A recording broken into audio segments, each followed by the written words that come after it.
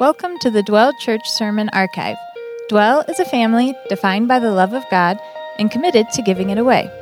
Here is this week's message. Welcome to fall, all you guys. It's flannel season. Not quite hoodie season yet. We're approaching, though, so you can get your hopes up. That's all right. Is anybody else really glad to put on pants again? Like, the shorts felt so freeing at the beginning of the summer, and now, it is pants season again, and I am glad for it. I know you guys are glad for it, too. Nobody wants to see my knees. The band was heavy shorts today. I don't know what's going on with that. Just take note of it when they get back up here, and be glad they missed the memo about fall. Anyway, that was my terrible intro, because today I have no intro, because Jesus is all over the place today. For those of you guys with ADHD, Jesus is for you today, all right? Because he is just talking about everything at once, and so that's what we're going to do too. We have a conviction here at Dwell that we go straight through books of the Bible, trying to sort of at least pay some sort of notice to every single verse and passage and hear what Jesus has for us. We believe in Scripture. We believe it's meaningful, important, and life-changing for our lives. And so sometimes we come across passages like this. And so what you're going to get today is 3 mini sermons. And you better pray that they are many, all right? Because there's some good stuff in here. The only way that we can really tie them together is that there are 3 things today that Jesus tells us that will help you to become a better person. They are: be humble, serve children, and fight temptation. Those are all 3 things you love doing, right? Like, you're a big fan of all 3 of those things. If any of you guys were like, geez, I already do that, I should probably go home, then you need to look at the first one again that says be humble, because you're probably missing out on that one a little bit, right? No, there are 3 things that are kind of challenging for us to do, and yet Jesus is talking about these things this week, and he actually talks a lot about all of these things. Jesus talks about this all the time, these 3 things, and it's weird because I feel like we don't very often talk about them. What else is weird to me about this is that Jesus made humanity, right? So if you're a follower of Jesus, that's one of the basic kind of principles, that God created humanity and he built them for his own purposes, right? That's what God does. And so for Jesus then to come up, after humanity has been created and going for a little while, and be like, hey, you guys are doing it, but you're not exactly doing it right. It's kind of a weird thing when you think about it, right? Jesus is telling us these things, and he's like, hey, you should do these. And we're like, I don't really want to do it. And then Jesus is like, all right. Right? That's a strange place that we've gotten ourselves into. And if you spent any time with Scripture, then you know that the answer to this sort of question that I'm posing of why this has to happen is because of sin. Right? Sin entered the world through Adam and Eve. It broke the entire world. No longer do we do what we should do and what we should want to do, but instead we have a desire now to do things that are against God's will and way, right? Adam and Eve introduced sin into this perfect world that God created, and then humanity became broken.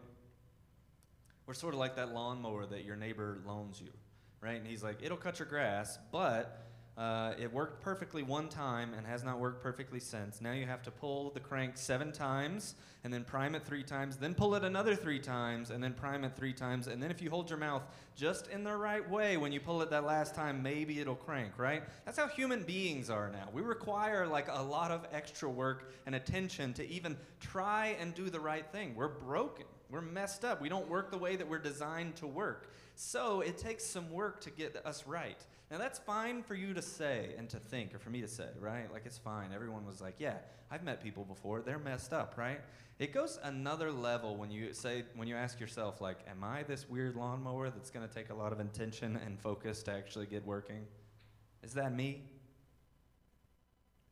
I have a convictional belief that it's all of us. And if that's true, then when we see little passages like this from Jesus, we have one option, really.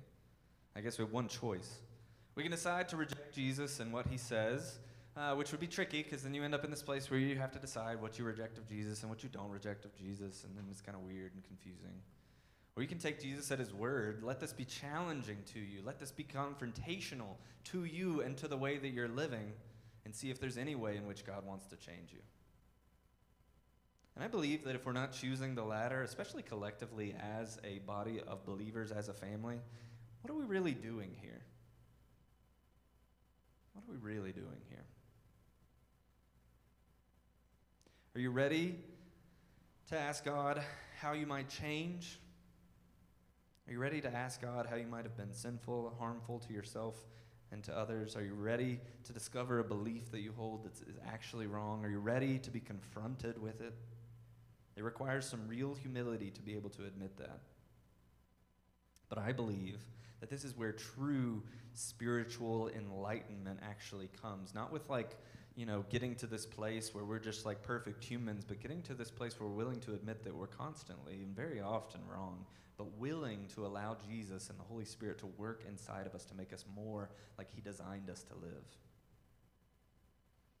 If my challenge 2 weeks ago was an appeal to live an interesting life seeking after a transfiguring God, my challenge last week was to live a life of real and daring faith, and both of those things were exciting and appealing to us, then this is where the rubber meets the road and discipline comes in to back both of those things up. And sort of requiring ourselves and working hard on ourselves to change and to grow and to look more like Jesus. This is the disciplined and unglamorous fuel for those flames. So, let's begin in the immortal words of Kendrick Lamar and be humble. All right? Let's go back to verse 1. At that time, the disciples came to Jesus, saying, "Who is the greatest in the kingdom of heaven?" And calling to him a child, he put him in the midst of them and said, "Truly I say to you, unless you turn and become like children, you will never enter the kingdom of heaven. Whoever humbles himself like this child is the greatest in the kingdom of heaven."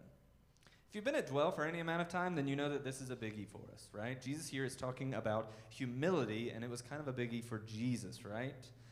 This is one of the most important verses about humility as Jesus talks about it. And it's kind of funny because I feel like when we hear a verse like this or even think about humility, I think we're like getting it completely wrong. We think of it like sort of like a liability that you might have, or at best a cute character trait. Right? Like, we don't really value humility in our society. That is not something that we praise. If you don't believe that or understand that, then you have not been keeping up with politics at all for the past 100 years. I don't even know how long, right? Like, only prideful people can win, I think. I don't think there's like an option to be a really like humble politician. That was a scathing review of politicians. I'm sorry. You're getting like behind the curtain here. Maybe someone somewhere is a humble politician. I don't think it really works that way. And it trickles all the way down, right? Like, we say that not having sort of pride or arrogance or something like that is actually like a liability for you. We think that humility means cowardice or timidity, like being scared of everything. And we prize boldness and brashness, right? Like, those are the things that people have to bring to the table to succeed in this life. And Jesus is saying exactly the opposite. And maybe you don't believe that, right? Like, maybe you're not saying like, yeah, I'm like pro pride and arrogance, but at the very least, like, most of us, like, if we're positive on humility, then we think it's like a cute character trait. We're sort of like, yeah, it's nice to have. It's kind of like being funny or being a good listener. Like, yeah, sure, you could be humble. That'd be a good thing that you have. But for Jesus, it is so much more than that. It is the pathway to living as he is calling you to live. It's the only way that you can truly submit yourself to his way of life. Pride, then, the alternative, becomes like the root of so many of our sins, so many of the ways that we're fighting and working against Jesus. Instead, humility is thinking of yourself less. Meaning that you're not thinking that the world revolves around you. You're not thinking that you're constantly fighting for some sort of place or status. You're not trying to earn something to impress the people around you. Instead, you're content in who you are. This is a funny thing to try and identify, right? Pride, humility, like it's tricky to like label those kind of thoughts and ideas in your mind and in your heart. It's easy to point out in someone else, right? Nobody point fingers right now in this room, but you can probably like think of someone that you've seen that has a lot of pride. You can even think of someone that you've seen that is humble, but even trying to like tease those thoughts out in your own heart and in your own mind is a difficult thing to do. For us today, I want you to think about it this way. Pride is that voice that pops up and talks about what you deserve. Talks about the way that people ought to treat you. Talks about how impressive you are and how important you are. It talks about making sure that everyone knows what you know and that they can hear your voice. Now, I want to be clear here. This is not like confusing it with like, sort of like your self-talk, like especially thinking like negative self-talk. Like, Humility is not the opposite of those things, of saying like, well, you're not worth anything and no one needs to hear your voice, and you shouldn't be a person of value, you're unimportant. That's not humility just because it's the opposite of pride. No, humility is actually just thinking of yourself less, taking yourself out of the equation so that the world is not about you. Humility doesn't care about any of that. And Jesus here says, if you are not humble, you cannot enter the kingdom of heaven. If you're a person like me who struggles with pride, that should be like a little bit, like kind of like that should grab you a little bit, right? That should be a little bit scary. Now, in order to understand Jesus' metaphor here, where he says that you need to be like a little child in order to inherit the kingdom of heaven, we have to go back in time, and we have to remember a time once in the ancient Near East where children were actually afraid of adults. Now, this is difficult to imagine today because it's not actually present anymore, right? Like, kids are not scared of adults. That is something that has gone away. Maybe it hasn't happened for the past 50 years. I don't know. Now parents, like, obey their children's whim. Like, have you ever seen, like, parents running around like a servant to their child? Like, oh, I'm sorry, let me take good care of you, that kind of thing, right? They teach them how to, like, manipulate adults in their lives so that they can get even more. Like, it's a weird thing that's going on right now. You ever get stuck, like, in a negotiation with a kid? Have you ever been in this kind of situation? I don't think this would have happened in the ancient Near East. I'm not saying that they were like doing it right or anything like that. I'm just pointing out that it's different, right? You're like, please do what I want, little Timmy. And Timmy is like, you will refer to me as Tim the Great when you speak to me, sir. Otherwise, I'm going to tell everyone that you said something creepy and you'll go to jail forever. And you're like, oh my gosh, you have all the authority in this relationship and I have none of it. Kids are crazy now, right?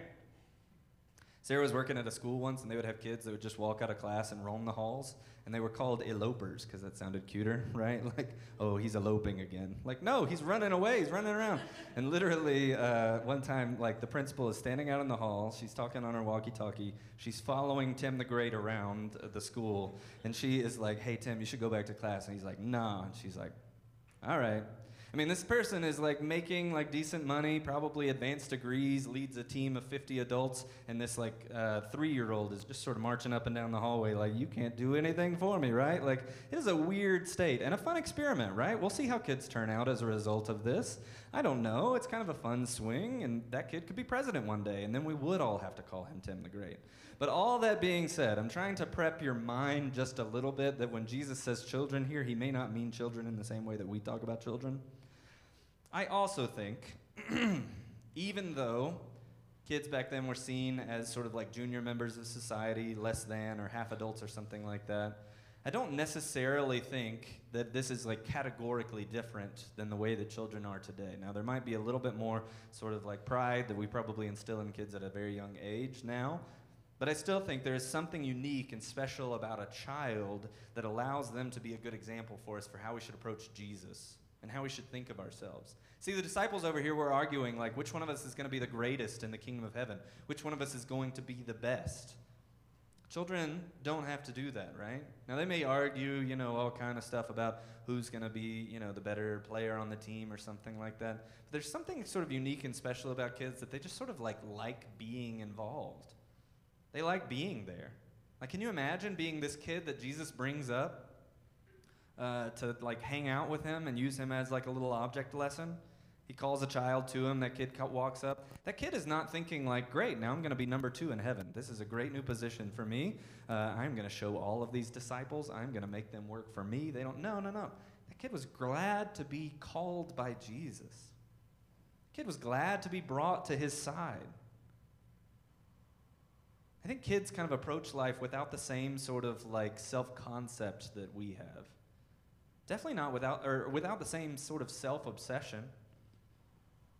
Right? Kids don't assume things about themselves. They don't presume to anything. They don't pretend towards greatness.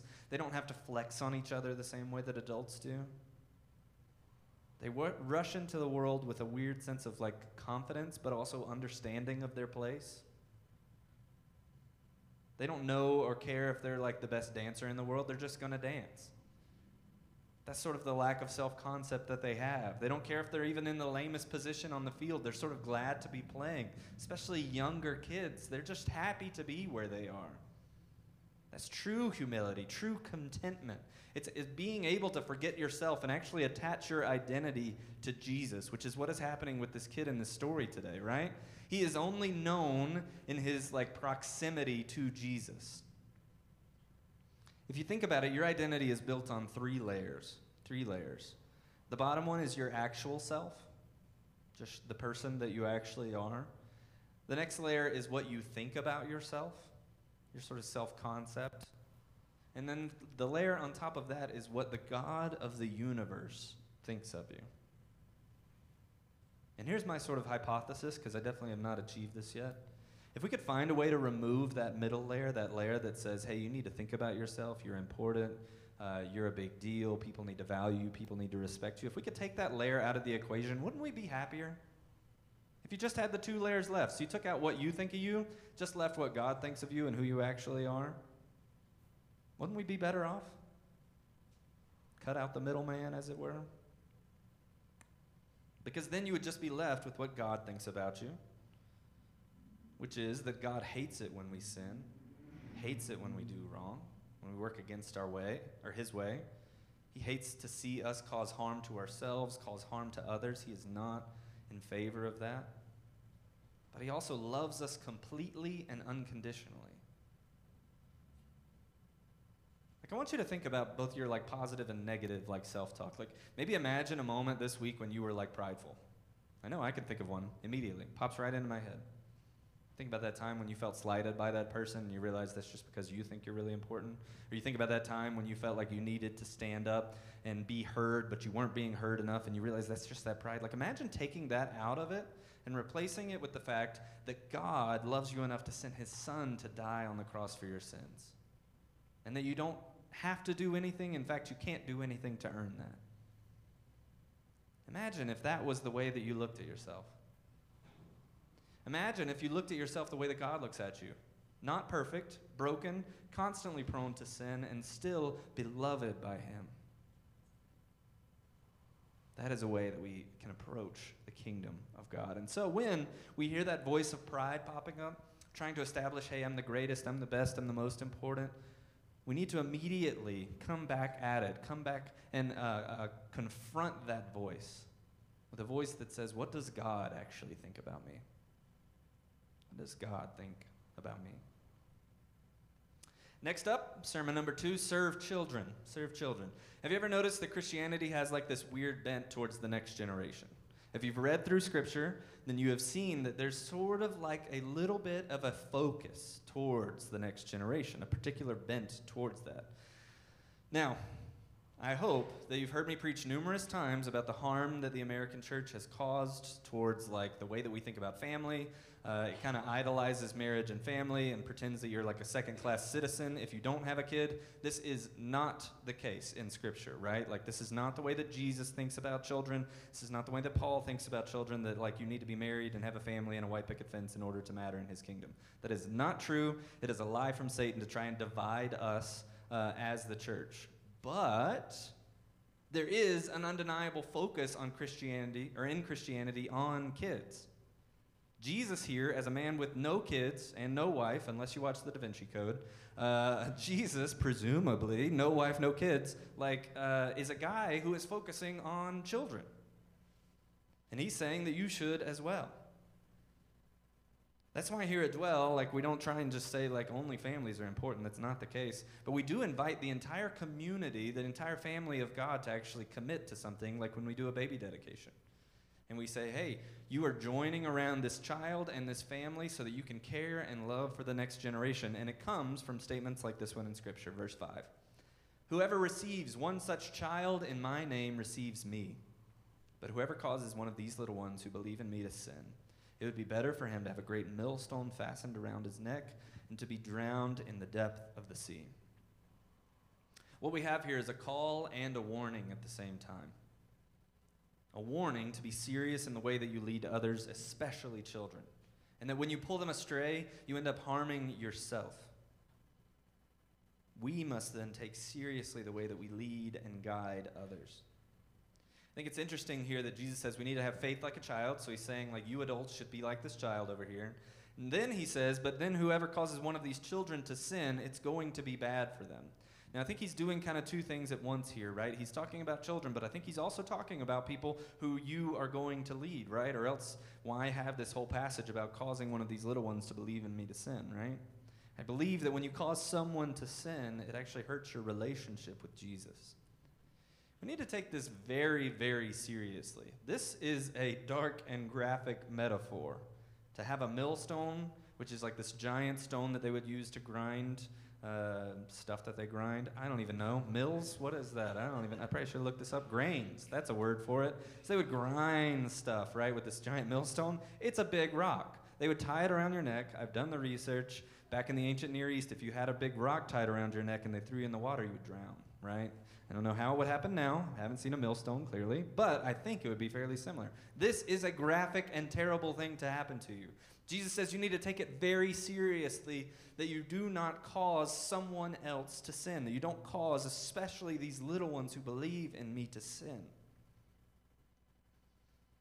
I believe that the advice that we have here, or the command and call from Jesus, is that we better take it seriously, the way that we lead each other. And when we lead each other to cause someone else to sin, that we actually end up hurting ourselves. We need to take it seriously when we dole out advice. It's easy to be like kind and humble to ourselves or in our own lives or challenge ourselves, right? When somebody does us wrong, we're like, yeah, I should be nice to that person. I get that. It's weird how when we switch into advice mode, we can like turn into a completely different person. So somebody like kicks me in the shin and I'm like, all right, what would Jesus do? I need to be good about this. All right, I'm not gonna murder that guy. Then you tell like your best friend about it and your best friend's like, we should kill them. And you're like, well, dial it back just a little bit. We've turned it into this weird thing where like, oddly enough, giving very un-Christian advice to each other is completely acceptable somehow, right? Because it's more confrontational to be like, actually, hey man, that guy that kicked you in the shin, you should probably forgive him. That's not good friend advice. We don't like that. It feels icky. Feels gross. Yet Jesus here is saying when you cause someone else to sin, that is not good. I actually dream of a church, I believe many of you do as well, where we could live life together and push each other towards godliness and living the way of Jesus together, where our counsel is more scripture than pseudo-psychology, where advice is categorically different from the advice that we can get from the world, where we have humility enough to seek out our faults and to have them exposed by our brothers and sisters. It's a high and lofty dream. And I believe we see glimmers of it, and I believe through the power of the Holy Spirit that we can actually achieve it together. Anyway, that was just half a sermon for this point. Here we go. It was also a call. Jesus says that to receive a child is to receive him. Now, this receive word actually translates most directly as take hold. So Jesus is saying, whoever takes hold of a child takes hold of... No, that's weird, right? The connotation for this word, you shouldn't take hold of children, all right? I'm very clear of this. That's not a good thing to do. The connotation of this verse is actually to show hospitality to welcome in. That's what this receive actually means. You're taking someone into your home, so to speak. And Jesus says something really beautiful here if you think about it. When you show hospitality to a child, when you receive them, when you take them in, you're actually doing it to Jesus. That's a beautiful thing, right? Kids are some of the most vulnerable members in our society. And they're also the key to the future of our society. That's kind of a weird thing to happen at once, right? Some of the most vulnerable and some of the most important for the future of the world. There's a lot riding on them, and they are the least capable to do anything about it. Jesus gives us this incentive that to care for them is actually to care for and welcome him. So the question that we all need to ask ourselves, and it doesn't matter if you work with kids professionally, it doesn't matter if you work and dwell kids, it doesn't matter what your life looks like, if you like kids, you don't like kids. The question is, what are you missing from your life of following Jesus if you are not actually showing hospitality, if you're not receiving children the way that Jesus calls us to do? I don't want to make some sort of grand statement that I definitely don't even believe that is just like, hey, if you don't like kids, you're not following Jesus. That is not the case, and that's not what Jesus is saying here. But if you're not doing something to care for, to love, and to show hospitality to the next generation, you're actually missing out on a good and pleasant and beautiful gift that Jesus is giving to you. Right? Jesus says to receive them is to receive me. Isn't that something you want to do? Do you want to receive Jesus? Well, this is the way how. So you might be asking yourself, how do we fix this? I'm sorry, this is going to be a little bit of a commercial, but in almost a month from now, we're going to have our 5-year celebration, and we're actually going to do something really cool where we do like a ministry fair where we're highlighting 3 different ways that you can actually serve people in our city or around the world even. And the way that we're choosing to do that is actually through focusing on children. So this sort of worked out that it was a little bit of a teaser. We're going to have 3 organizations who are going to be here at Dwell in some way represented that you can find a way to serve and receive children. The first is Compassion International, which we've served with for multiple years now. Many of you guys have kids like Mauricio, who is our Compassion International child from Guatemala. That you have been loving and caring for from afar for years and years. Compassion gives them food, education, housing. It takes care of all of their basic needs and shares the gospel with them. And all it costs to you is just a little bit a month. This is the best option. For those of you guys who are like, I hate kids, but I would like to receive Jesus, this is the easiest way to do it, all right? It's probably not a good attitude. I just want to give you this option, right? And if you feel bad because you immediately said, yes, that's me, you should probably get 2 or 3 of these kids, okay? And let a professional take good care of them, all right? Next up, Save Our Youth. If you like kids a little bit more, this is probably a good option for you, especially if you like teenagers. Many of us in this room actually had transformative experiences with Jesus that are important to our growth and maturity that happened to us while we were teenagers. Save Our Youth is actually a mentoring program that we're starting here at Dwell. It's actually a program that's been going on for decades in our city, but now we are taking part of it, and there'll be more information coming about that. Finally, Hope and Home is going to be the 3rd organization that we are highlighting. Hope and Home is the foster care agency that Sarah and I are going through. Also, the Martinelli Taylors are going through there, and we have a support group that we actually host once a month that meets right here at Dwell. If you're at all interested about foster care and welcoming and receiving, showing hospitality to a child in your own home and in your own family, or supporting and coming alongside a family who does that, you have multiple opportunities to do that in totally different ways through Hope and Home. I'm saying all of this to you to give you just a little teaser. You have a month now. If there is any small part of you that was like, man, I really should be serving children more. I really should be receiving them more. If there's any small part of you have a month now to sort of like begin preparing and asking God, hey, what do you want me to do? What could this look like? And maybe it's through one of these 3 organizations. Maybe it's in another way. Maybe it's through Dwell Kids. Now, this is where it gets really commercially, right? Like, it's almost like a church cliche where I'm like, kids are crazy. You guys should all go back there. And we show, like, a picture, and it's like a Dwell Kids volunteer, and they have gum in their hair, and they're, like, crying, and they're like, we desperately need more people in Dwell Kids, right? That's what usually happens. Instead, what I'm going to say is thank you to all of you who do Dwell Kids. Man, can I just say, we've seen some of our children come to faith in Jesus over the past few months. We've been able to see growth and discipleship in them. Today they are learning about my mic died. I couldn't even say it. I was going to impress you guys a lot. Sorry about that. Today they are learning about Mephibosheth, I think. Nope, that's not right. Mephibosheth, sure. All right, so this is a Bible character that you don't even know about. These kids are going to be better followers of Jesus than we even are. Praise God for you Dwell Kids volunteers.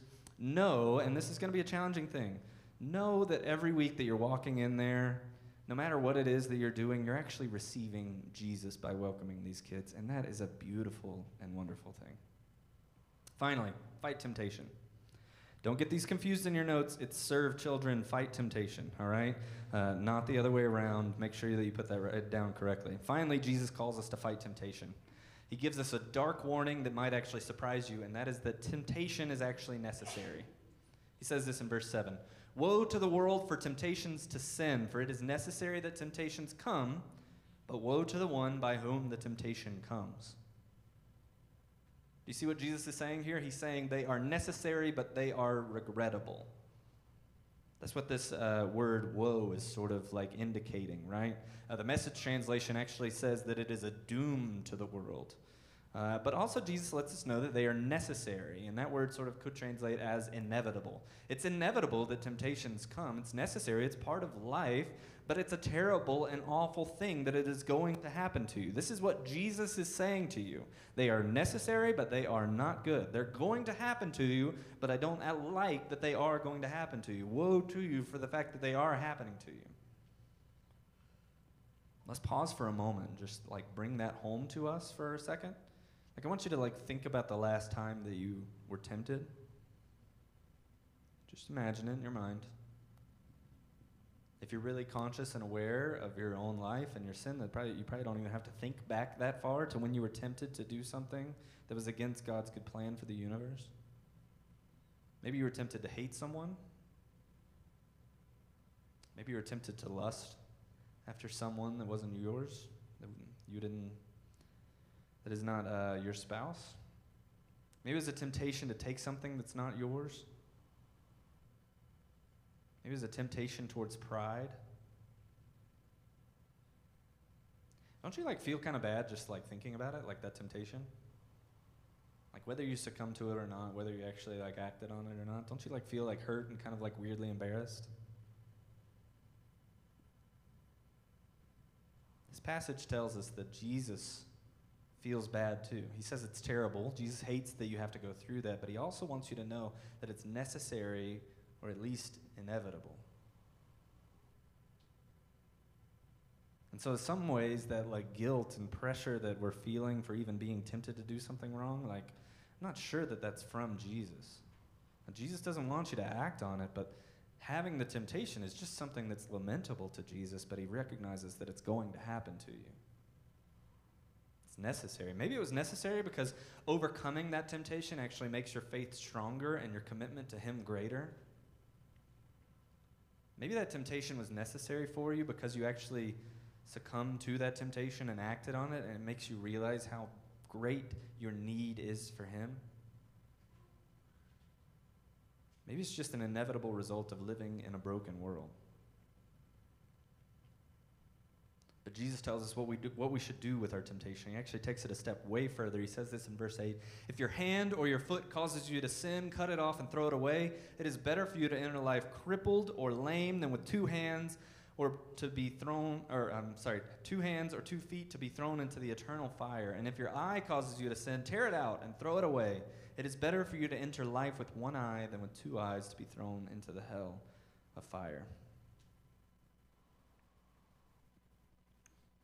I actually used to hang out with some folks who were in recovery from different types of addictions and stuff. They would talk about having the gift of rock bottom. This is a common phrase, especially in AA or NA kind of circles. They say that many addicts actually don't hit rock bottom because of their addictions. And because of that, they never actually beat their addictions. Because they say, the idea goes that only at rock bottom do you really realize how bad it is and what you're willing to sacrifice to beat this thing. I had a buddy who was trying to get rid of his heroin addiction. He was trying to beat it. He was in school. He was getting his master's degree. He was trying to become an architect. And there were different times when he would try and find these little methods where okay, maybe I can just cut it back. Maybe I can do this. Maybe if I'm just strong enough, I'll do it. And eventually he had to quit school, move to a residential clinic. He had to sell what little stuff that he had left. He had to give up on this dream that he had been chasing for years.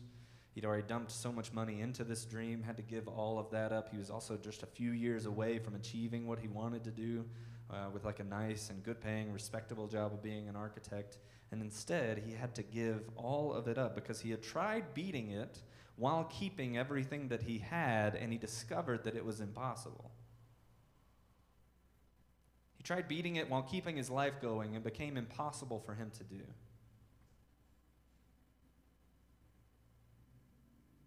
I think this is kind of the idea that Jesus is getting to here. That we cannot be lackadaisical. We cannot take sins that just live in our lives. We can't take them lightly. We cannot keep a pet sin around and not take drastic measures to get rid of it. Obviously, this is true about drugs and alcohol, and I think when we think about it in that, like, those kind of, like, chemical addictions in our brains, we can, like, understand it. But isn't this true for anything that we do? Like, isn't it weird how, like, addictive our brains can become, especially to doing things that are, like, against God's will and plan? We need to come to terms with the idea that for many of our sins, it's going to require some very drastic measures to actually get them out in our lives. It's true for pride, like we talked about earlier. It's true for hate and lust and jealousy and greed and overworking and underworking and lying and ignoring the Sabbath and whatever the case may be. It is true for you that very often sin is going to require a much more drastic solution to get rid of than we are often prepared to take. These temptations in your life are going to kill you if you don't take serious measures to stop them. And I don't think what Jesus is telling us here is to literally pluck out our eye. I think he wants us just to make sure that we know how serious he is and what he wants to put on the table.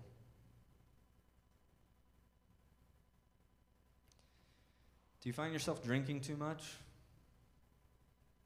You might have to commit the Colorado cultural sin of going cold turkey. Does hanging out with certain people cause you to act in a way that doesn't represent Jesus? You might have to do the weird thing and say, hey, I'm sorry, I don't think I can hang out with you guys anymore. Does social media cause you to be jealous? Does it cause you to be greedy? Does it cause you to believe less in God and believe more in your own power? You might have to delete it off of your phone.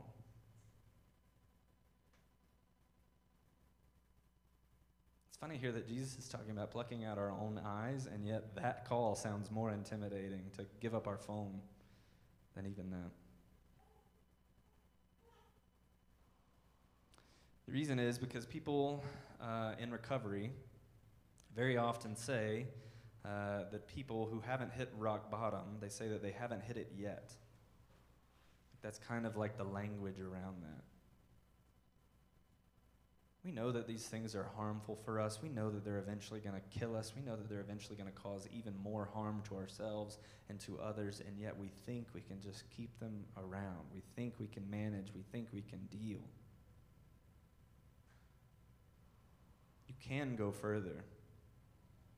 It can go worse. You can get deeper into this. One of the great blessings that God gives us is that we have the opportunity to taste heaven here on earth. That there are these moments of pure joy. There are these moments of pure ecstasy that can come only from Him. One of the other blessings that we probably don't realize is that He also allows us to taste hell here on earth. Anyone who's come to rock bottom will describe it exactly that way. Jesus says that it's actually better to cut off your own arm or to pluck out your own eye than to face that, and not only now, but for eternity.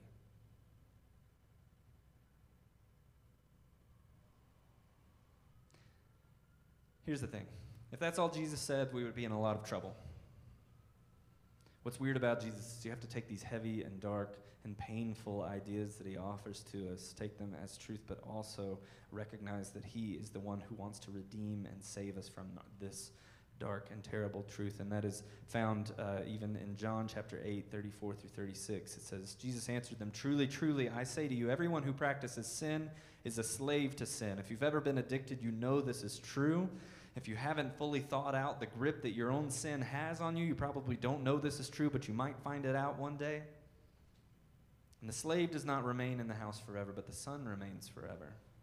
So, if the Son, meaning Jesus, if sets you free, you will be free indeed."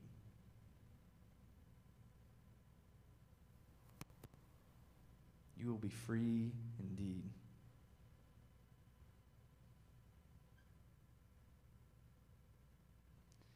Jesus lets you know of the curse. Jesus lets you know of the illness and also brings you the cure.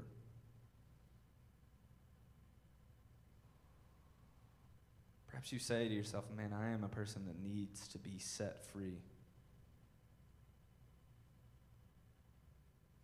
if you've never come to a place in your life where you've actually offered your entire life over to Jesus and accepted his forgiveness for your sins, this is the path to freedom. It's the only way out. It's the only way to actually escape. The only way to actually find that freedom. For those of you guys who are actually followers of Jesus, who have committed your life to following him, you need to know the truth of Jesus here, which is that you can be set free. The thing that you're doing or that you just think or that you keep sort of just to yourself and no one else knows but is actually killing you inside, Jesus can free you from that. Jesus is bigger than any sort of like psychology that we might say, oh, you'll be stuck forever. Jesus is bigger than the patterns that you've gone through to try and get out of this thing. Jesus is bigger than the sin that has entangled you, and he is saying that you do not have to be enslaved to this anymore. I will set you free, and I will set you free indeed. And not just for now, for this brief moment while we are living here on earth, but for eternity. That is a beautiful hope and truth from Jesus.